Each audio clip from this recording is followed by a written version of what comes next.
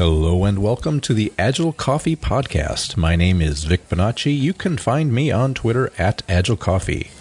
This is episode 66. We will be talking with Paul Tevis in just a few moments here.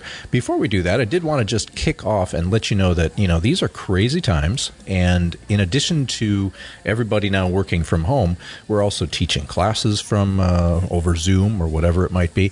And we have to learn new ways of, communicating that way, whether it's communicating instructions or working with teammates or facilitating meetings, whatever it might be. Everything has kind of been turned upside down. I do have to say that I recorded this podcast with Paul Tevis here in early March. And first of all, I went to a training of his, an online training on online facilitation for 2 hours. It was a fantastic workshop, and it really informed a lot of what I'm now doing with my online classes. What Paul has to say is really quite some powerful stuff.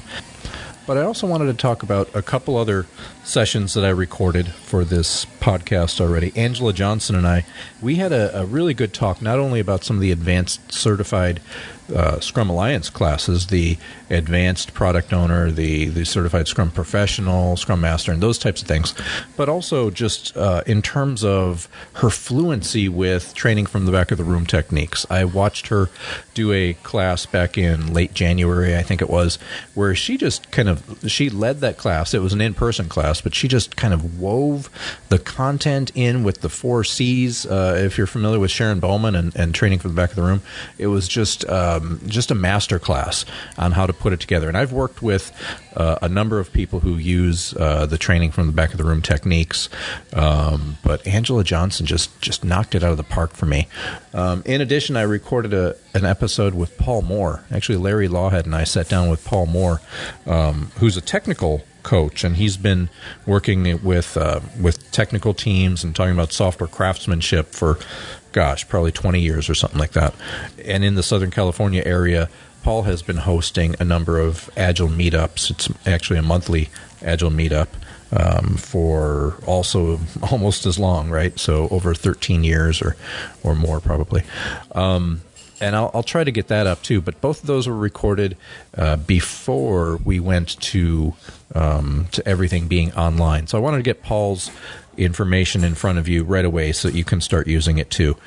Like I said, I had the opportunity to join one of his very first 2-hour-long workshops, which was free online. And in those 2 hours, even though we used Zoom, we barely used any other technology other than Zoom. And there was just so much that I learned in terms of how to have a good meeting online. I want to just start off, though, by saying he's got 2 free workshops coming up, and they're going to happen in the next week or so, so you might want to jump on them right away, and I'm sure that he'll be offering more sessions of them eventually. But the first is called How Not to Take Your Meetings Online. It's an experimental workshop focusing on stopping the behaviors that we know make our meetings less than effective. So if you're a Scrum Master or an Agile coach or some other Agilist now who is supporting a team that's suddenly no longer to work in person, he also has another workshop called Supporting Suddenly Distributed Agile Teams. You could check out Paul's website. It's at vigamus.com, and that's spelled, it's a Latin word. He talks about it in the interview here. Vigamus is spelled VIGEMUS.com. So you can reach out to Paul at vigamus.com if you wanted to talk to him directly, but go there, check it out, and I'm sure that you're going to learn a lot too. Just a reminder that the Agile Coffee Podcast is brought to you by Rocket9 Solutions, and we are a part of the Agile Podcasting Network. Now I invite you to sit back, relax, take in the sounds of the cafe, and enjoy the Agile Coffee Podcast featuring Paul Tevis. Agile Coffee. Agile Coffee. Here we are on the Agile Coffee Podcast with Paul Tevis. Welcome, Paul. It's this doing the podcast remote that must have me flustered all the time. I'm so used to doing this podcast face to face, but welcome. Well, thanks for having me. I think it's that face-to-face thing I've been talking with a lot of folks about recently, and I'm actually starting to say talking about in-person versus online, because I think one of the things we're finding right now is the ability to be face-to-face even when we're not in the same location. This is true. The language we use now changes in person as opposed to being online, face-to-face in both accounts. So last time I had you on was episode 62. We were at, I believe it was right after the Agile Open SoCal up in Irvine. You had talked a bit about liberating structures and some of the other work that you've been doing with organizations. I'm wondering, now that we're in the time of social distancing is what they call it, but I guess we're calling it more physical distancing, exactly. Online meetings, online facilitation, online training. What's your reaction? How's your life changed over the last 2 months, let's say? Yeah, a lot of learning for certain. It's been an interesting case of trying to take things. I'd already been kind of moving in the direction of doing more facilitation and starting to think more about how can we have better meetings online. How can we, because it's just a reality, for so many teams, for so many groups. Before we suddenly were all on remote teams. And so, I'd already been kind of moving in that direction and playing with a few things and learning a little bit. And then at the point where suddenly everyone is working from home, it became an opportunity to apply some of that, but also to deepen and just kind of try more things out, try things that I didn't think would work, might not work. And just in the, it's like, in the Agile Manifesto, right? They say, we are learning by doing, and helping others do it. And so that's what I've been doing a lot of in terms of people have said, hey, we've got to have these online meetings and they're going to be terrible. And I'm like, well, actually, what can we do about that? And sort of exploring with people, like, what is it that would actually make these useful to you, more useful to you? And really learning a lot from folks. So it's been a lot of experimentation. I've been on probably in the last 10 days, no fewer than 7 webinars, another 5 lean coffees so far this week. It's only Thursday morning, and I'm vowing to keep that up. And who knows how many other Zoom meetings I've been on this week. But yeah, you're right. Everything's changing, and we have to be paying attention to what people's needs are out there. And I'm really glad that you're in that learning mode for us. Yeah, so that we can learn from you. Well, and it's so you and I were together at Agile Open San Diego. Mm-hmm. And I actually, it was right as everything was starting to be canceled, right? If that had been the following week, it would not have happened. Right. And there were about 30 of us there. There were supposed to have been about 200. What happened was there were, somewhere over 150 or so people had signed up. Maybe 120 or so people actually paid and didn't get refunds right away. Maybe about 70 people showed up for opening circle, and by the close of day 2, it was down to 20-ish. Yeah, it was pretty sparse. And so, but what was interesting, like we were kind of, a bunch of us were talking around, hey, we've talked about how we need to, be agile. We're living in a VUCA world, right? Mm-hmm. And all of a sudden we're all going, oh, maybe we really are. So I ended up doing a conversation cafe session where the central question for the attendees was, what agile principle or value or belief of yours is being challenged by the COVID-19 situation? And so the face-to-face one was one that came up, but we also talked about, embracing change over following a plan, right? And we're like, how deeply do we really believe that? Yeah, it's putting all of our beliefs and characteristics to the test. I mean, look at our leadership, how leaders at different levels outside of Agile, government, how they're handling and addressing the crisis. Well, it's all over and it really brings out people's kind of true beliefs, true colors. Yeah. Well, and it's one of those things where when we get, and this is a conversation I've been having with a lot of folks recently, when we get into a situation that is difficult, stressful, ambiguous, all of the different things that we when we get into hard moments, we tend to go to our go-tos, right? We go to what has gotten us here, what has made us successful, what we're most comfortable with, regardless of whether or not that's what the situation actually needs. And I think that's really the challenge for a lot of people, for a lot of leaders, is being able to recognize when what you are used to doing and what your organization is used to doing doesn't fit in the current situation. And like, we're just not often, unless we are used to asking those questions. Like, so for example, I was having a conversation with someone the other day where we both happen to have at least some level of familiarity with the Cynefin sense-making model. And we were talking about the different reactions that people were having to things. And it was pretty clear, like, some people were thinking, "Oh yeah, we're in a complicated situation, so we're going to have these kinds of responses." Or I'm most used to operating in a complicated situation, and so I'm going to respond in that ways. And the person I was talking to is most used to, living in complexity of, hey, we're going to run some experiments. We're going to learn from this. We're going to kind of figure this out. But we were kind of feeling that in the moment, we really were in chaos, in the sense of, disaster response is often the example that's given of that, where you just need to act to stabilize the situation. And so this person was saying, normally I'm the sort of person who, all the people who are impacted by the decision need to be involved in the decision, and that's the way that I prefer I like to lead. And in this situation, it's just like, nope, we're doing this now. Like, these decisions are getting made. And so I think unless you're used to thinking about how your strengths may or may not apply to the current situation, you're just going to go to your strengths. You're going to go to what got you where you are, that has succeeded for you. And unfortunately, when the situation is so different from what you're used to working in, that may just be setting you up for failure and the people around you. Well put.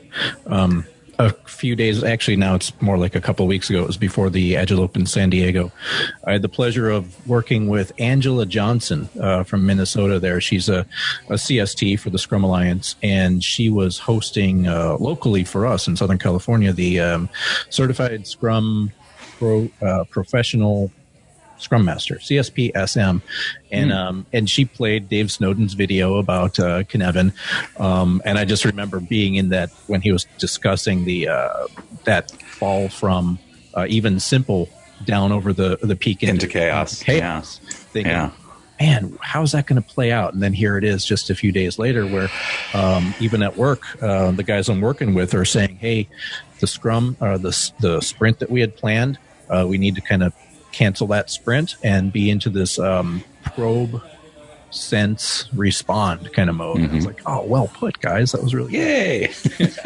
We talked a little bit about leadership, like the levels of leadership from Bill Joyner's Leadership Agility, the catalytic leader versus a couple steps back, the expert leader, and how we fall into those defaults.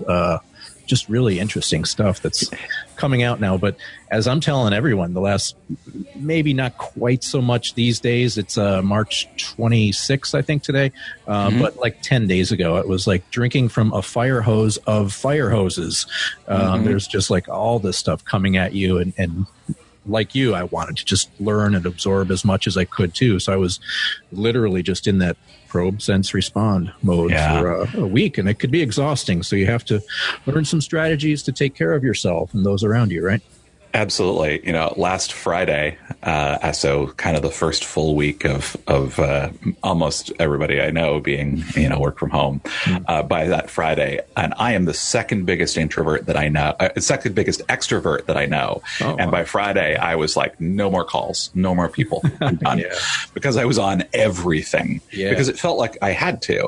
Right. And now sort of, into the second week, getting to the end of that. Really kind of going, okay, what is it that I want to be doing and putting out? What is it that I need to be absorbing?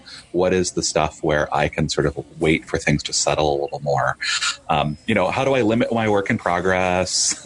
Right? How do I, and that's, so I do think that, I think those of us who have, I think anybody who has developed the muscle of being able to deal with a complex, ambiguous, challenging sort of situation, and have those sort of internal feedback loops to be able to self-correct, right? Because we're navigating our way through this, and we can't know, and so we have to have a way of figuring out, going back to the notion of in Cynefin, right? More stories like this, fewer stories like that. We can't know what the good outcome is, but we can know what it might be like, and we can start to be able to sense, are we on a path towards that, or what course corrections do we want to make? Right. And so it's unsurprising that we have that first, I want to do everything. Information is going to help us. I'm going to get overwhelmed by everything, and then kind of dial back and go, okay, now that I know what I know, now what's going to happen? So I want to step back for our listeners, give you a proper introduction. I already said this is Paul Tevis that we're talking to. You can go back to episode 62 of the Agile Coffee podcast and hear when we were talking 6 or 8 months ago about whatever we're talking about, liberty. In a whole nother world. Right.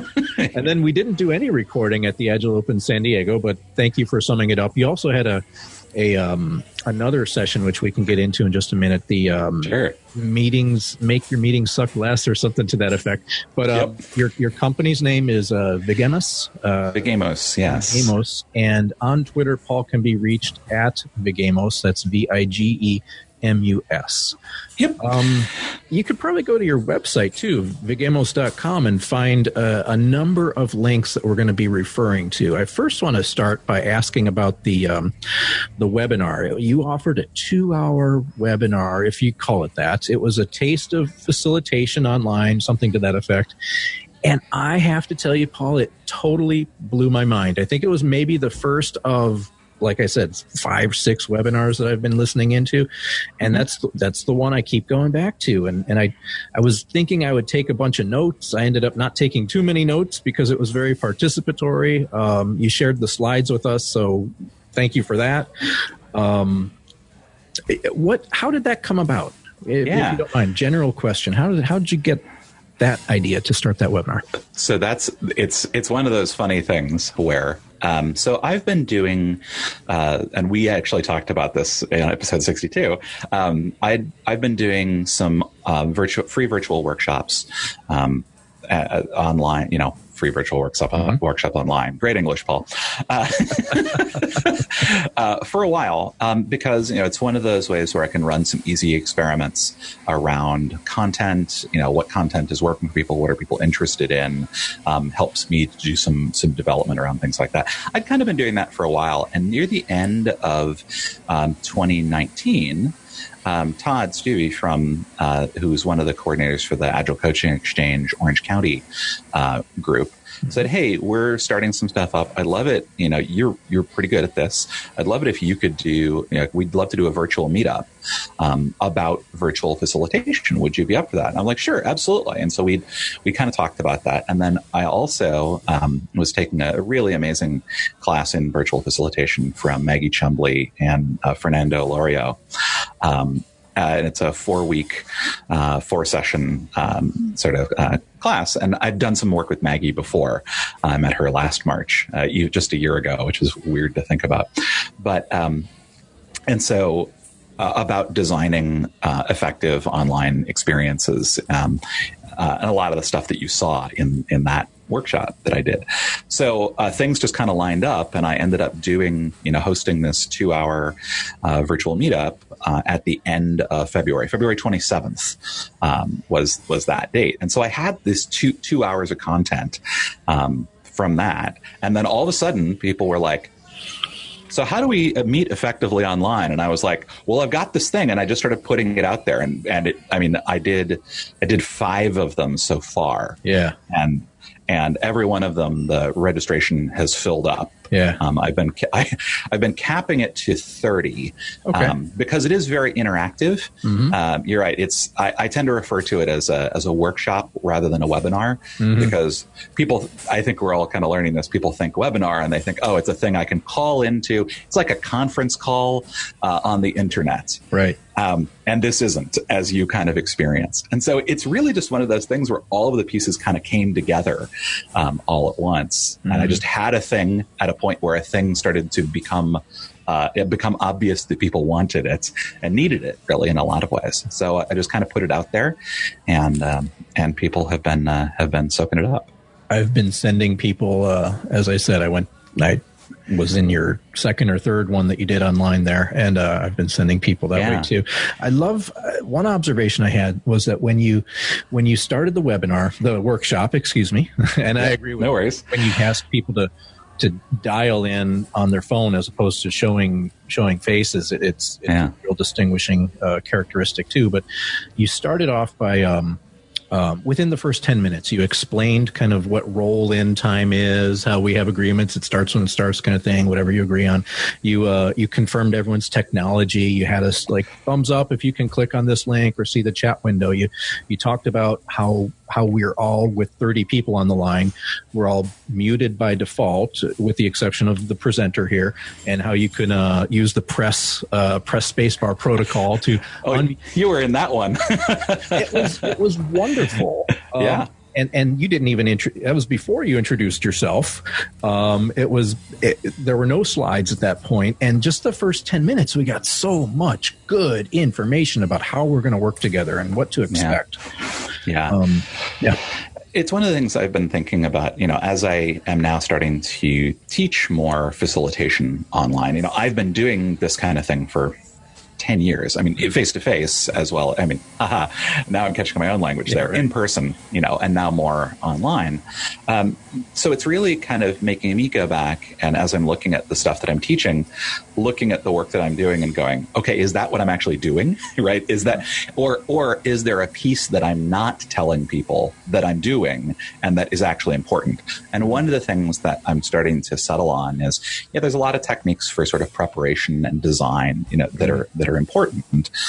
And also, I think it is incredibly valuable, particularly online, to create a strong beginning, a strong container for the work to happen in. And that's kind of what you're pointing at, is right there at the beginning. It's we're establishing very quickly what the expectations for engagement are. We're making sure that everything is working, that people and actually getting people to engage, which is very similar to the kinds of things that I would do in person, but with the additional challenge of let's make sure that everything works for folks, which you usually don't have to do as much of. Usually pens work. Sometimes you have to throw them away. Usually the chairs in the room work, although I do a lot of stuff where we do rearranging of chairs, and sometimes you find yourself in a conference room where you can't move the chairs at the table, and that's a surprise. But yeah, I think that creating that strong container at the beginning is something that's often overlooked. But when you do it well, it makes all the rest of the work that you're going to do in the session easier. The 2-hour time box on the workshop did not feel like 2 hours, or if it did, it didn't feel painful at all, because of the way not only that container was set up, as you said, but just the pacing of the activities, the liberal use of breaks. We had one big break, but you could take, you encouraged us to take breaks if we needed to. And if we dry out, I like that phrase, go refill your coffee, etc. And I think it goes back to something else that you said. Maybe it was at the very end of the workshop, or kind of to the folks of us who lingered on afterwards. You were gracious enough to stick around. You said how you really have to plan very well. You can't just wing it. For the classes that we do based in person, that I've done, that you do, we go in knowing what we're going to talk about, what learning objectives we have, and for the most part, you're like, well, I didn't quite finish that exercise yet, but I'm going to try it out anyway with this group of people, and you can wing it to some extent. But working online, you've got to be very thorough in your preparation, not only of the container, but of these exercises, and what do you want people to get out of it? Yeah, and I think that does a couple of things. So you have many more opportunities when you're in person to be able to clarify if something didn't come across clearly. And in general, that is much harder to do when you're meeting online.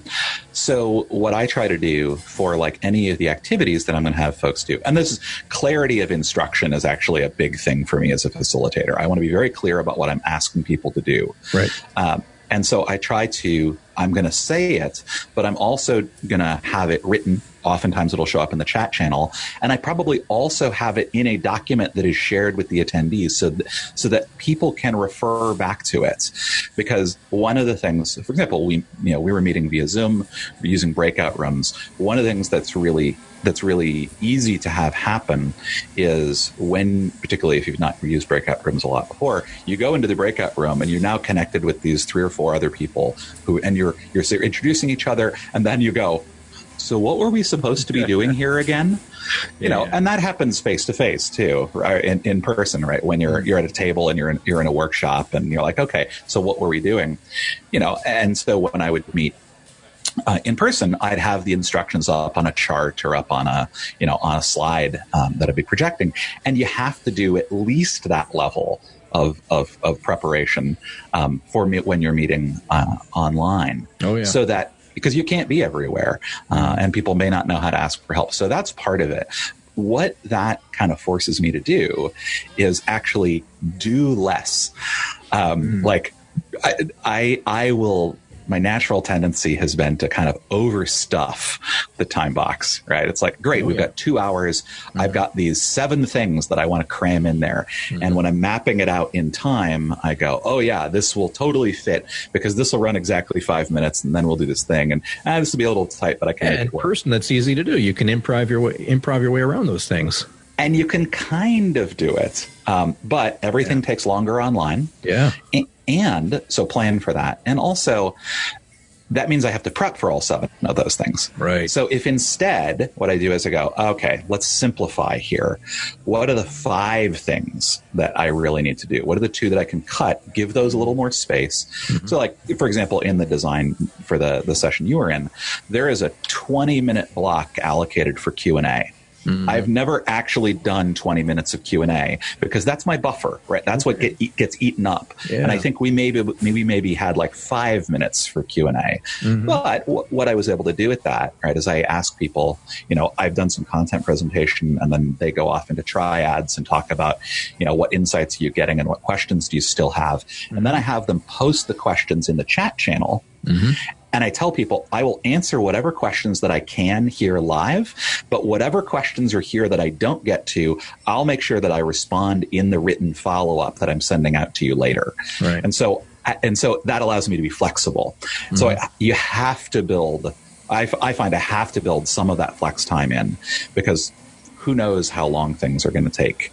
So you have to be ready to improvise, but you also can't rely solely on improvising.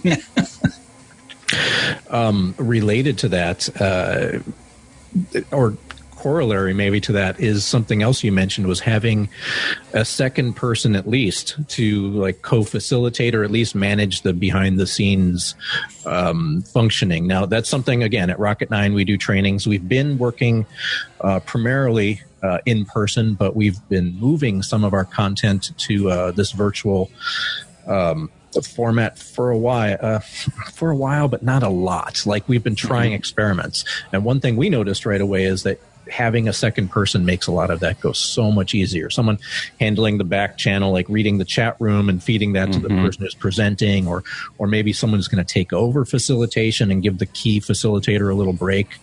Yeah. I wanted to spend a little bit of time, if you don't mind, then talking about some of the management of the session and how it helps if you have a second person. And if you don't have a second person, what are some things you can do? Yeah. So I've been kind of on all sides of that in the last couple of weeks, right? Where it's been where I've done hey, I'm doing this session entirely by myself. And so I'm managing the technology and the content process. I've also done hey, I am the technical host for someone else who is handling the content, and things like that. And I've done I'm pairing with someone where I'm doing the content process stuff, and I've got someone who's being a technical host for me. So I've actually done all 3 of those within the last week. And wow, yeah, so there's another version that I'm doing another workshop right now called how not to take your meetings online, which is it's a 1 hour workshop. And is that similar, I wonder, to the session that you did at San Diego?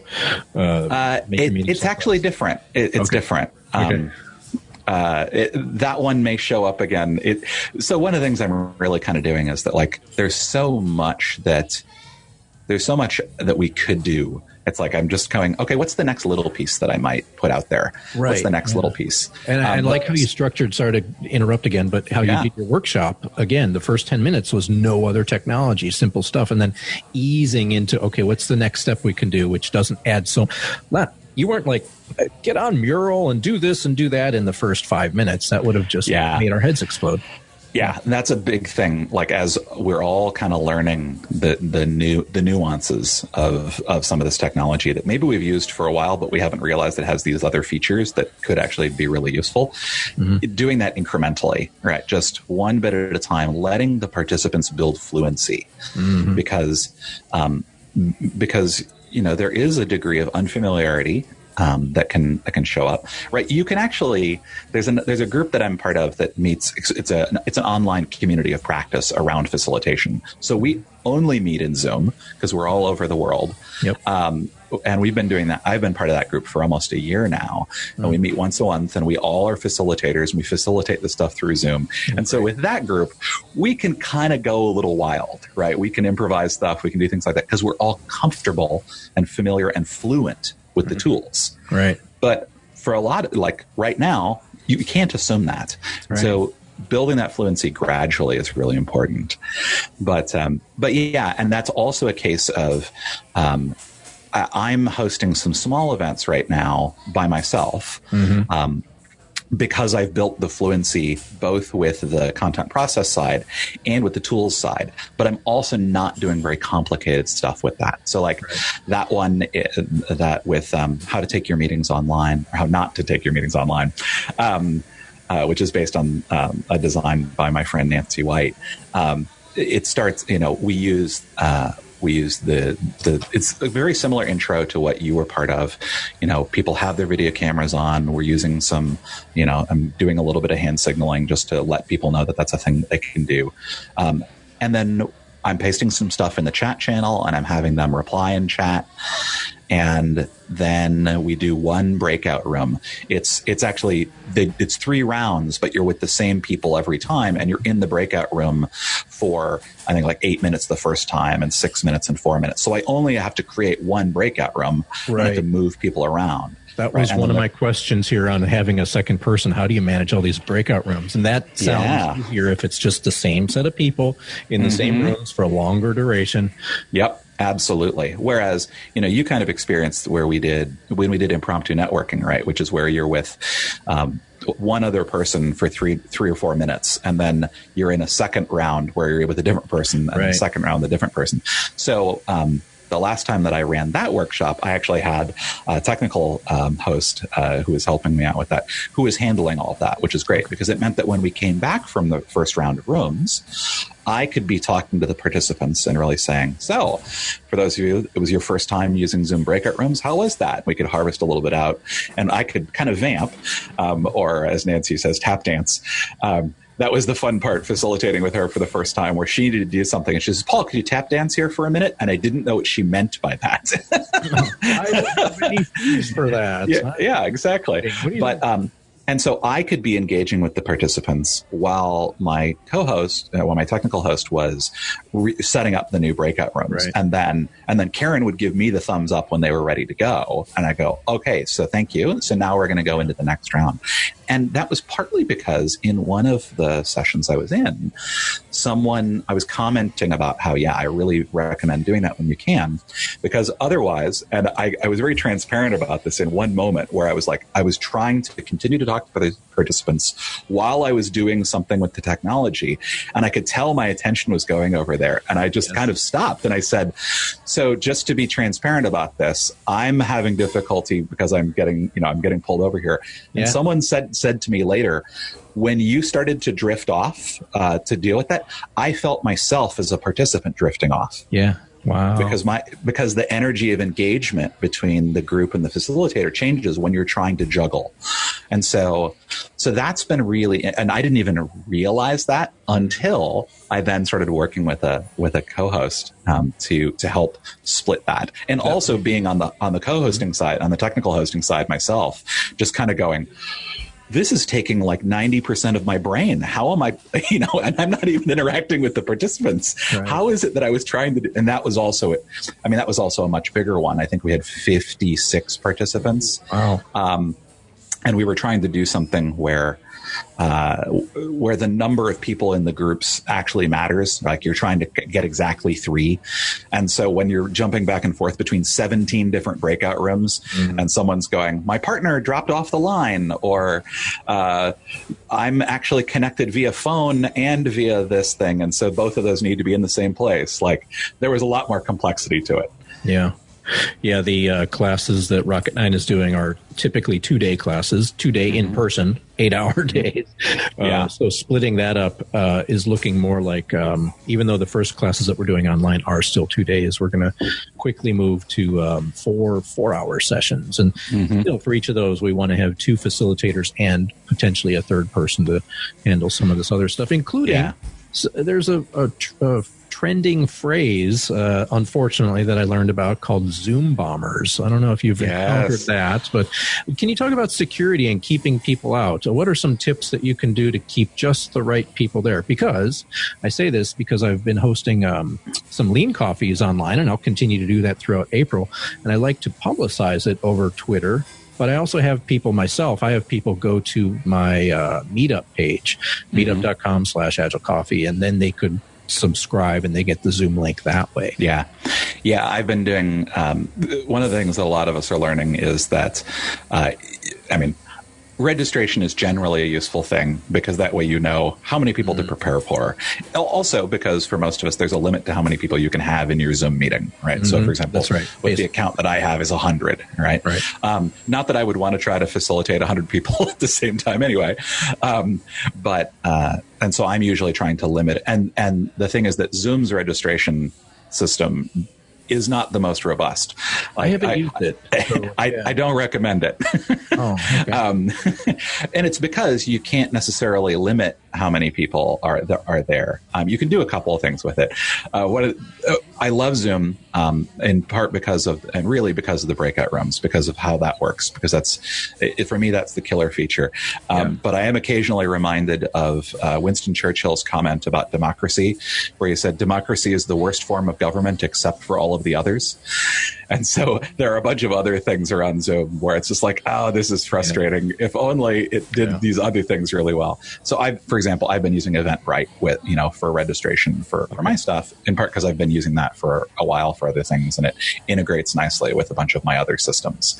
So the things that so people I'm not just putting the link out there for anyone to join.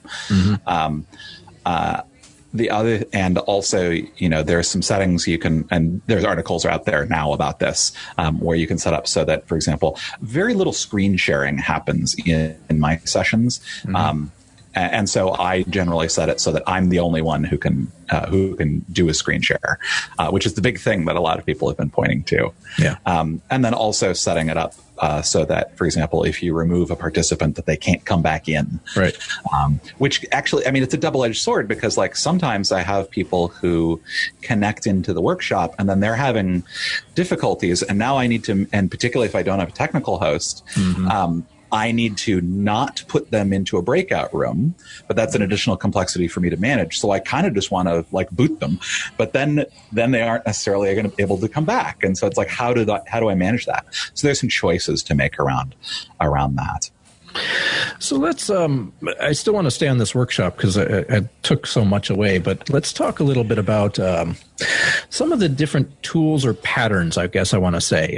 You and I have both been through training from the back of the room, TBR.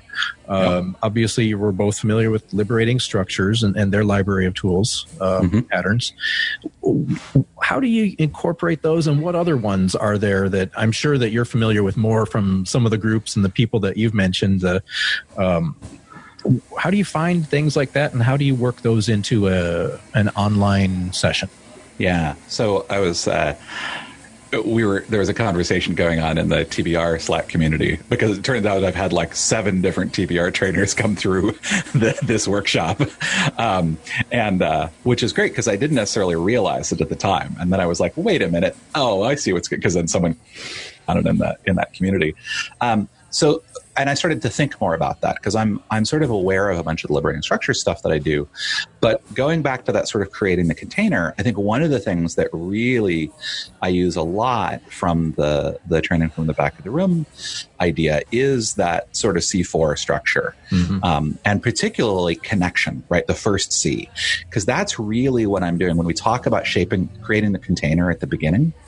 I'm really, connecting the participants with each other, with their goals for the session, with their current knowledge. What do they already know about this? Those are things that I'm doing in almost every workshop that I do. Even things that aren't trainings, right? Because those just make everything easier. That is, when I think about it, that's a lot of what I'm doing to create the container. I'm doing some behavioral norming as well, and creating and modeling some expectations for how we're going to interact. But most of what I'm doing is that connection piece, is connecting to each other, connecting to the content, connecting to their own goals. I think there's another actual thing in that fourth C, in that first C, but I can't remember what it is. So that's what I do a lot of. And then, but I kind of follow that frame, right? Of then, a lot of the content I'm doing is pulled from the participants. So I really blend those sort of, concrete practice and content in a different way. But then conclusions, right, are all a huge thing for me. I always say that we only know that we have learned something when we actually do something different, right? Application is the ultimate test of learning. And so I'm always doing action plans, right? What's one thing you're going to do as a result of what you've learned here today? Was that the LEA or the ELA or whatever that was? ELA. Yeah, Ella. So that's a debriefing technique that I got from Faith Fuller years ago. And it's just 3 questions, right? And part of that is they're in sequence for a reason, right? The first question is, what was your experience of this, whatever it was, right? You can debrief anything with these 3 questions. What was your experience of this? So that's the E. And by experience, right, that is like, how did it feel? Yeah. Like, what did you notice about yourself? Like, oh, my experience was I was frustrated, or I felt connected, or I was excited, right? It's the very subjective experience. I sometimes ask, like, what was it like to be you during this time? And then, because some people like to go to the cognitive right away, but it's actually about staying at that experiential, emotional level in that first question. Second question is cognitively, what did you learn, right? What it's an idea that you picked up, or a thing that you figured out, that your brain is going, oh yeah, I learned this thing. Because we kind of have to get past the experience before we can get to the learning.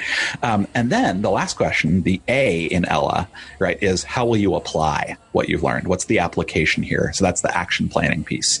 And so I use that because it's so valuable. When I do it in my in-person workshops, I do this as partner conversations. Oh, okay. Right. So I have people pair up, and I give them, like, it's usually like a 10-minute activity, right? Where each round is 3 minutes, right? You and your partner have a conversation, and the first question is, what was your experience like?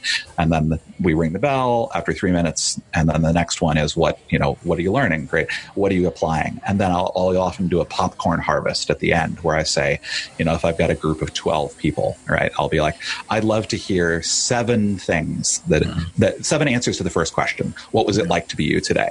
And so we'll harvest those things out so people can kind of hear and share a little bit. So it's like a 15-minute closing activity. And then when we did it in the workshop, I just had people write their stuff in chat. And so it could happen sort of parallel processing, but you're actually writing it out. And somebody said, I wrote it down that I was going to do this thing, and it suddenly made it real. And I'm like, ha, ha, ha. Yeah. But that's totally a conclusions activity from the TBR standpoint. So I use connections and conclusions all over the place in the stuff that I do.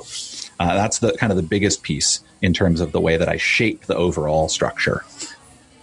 Would you say that, because you did a little bit of pre-work for this workshop too, when you sent out the invite, I think maybe you had asked us a question or two, maybe why we're doing it, what we're hoping to get out of it.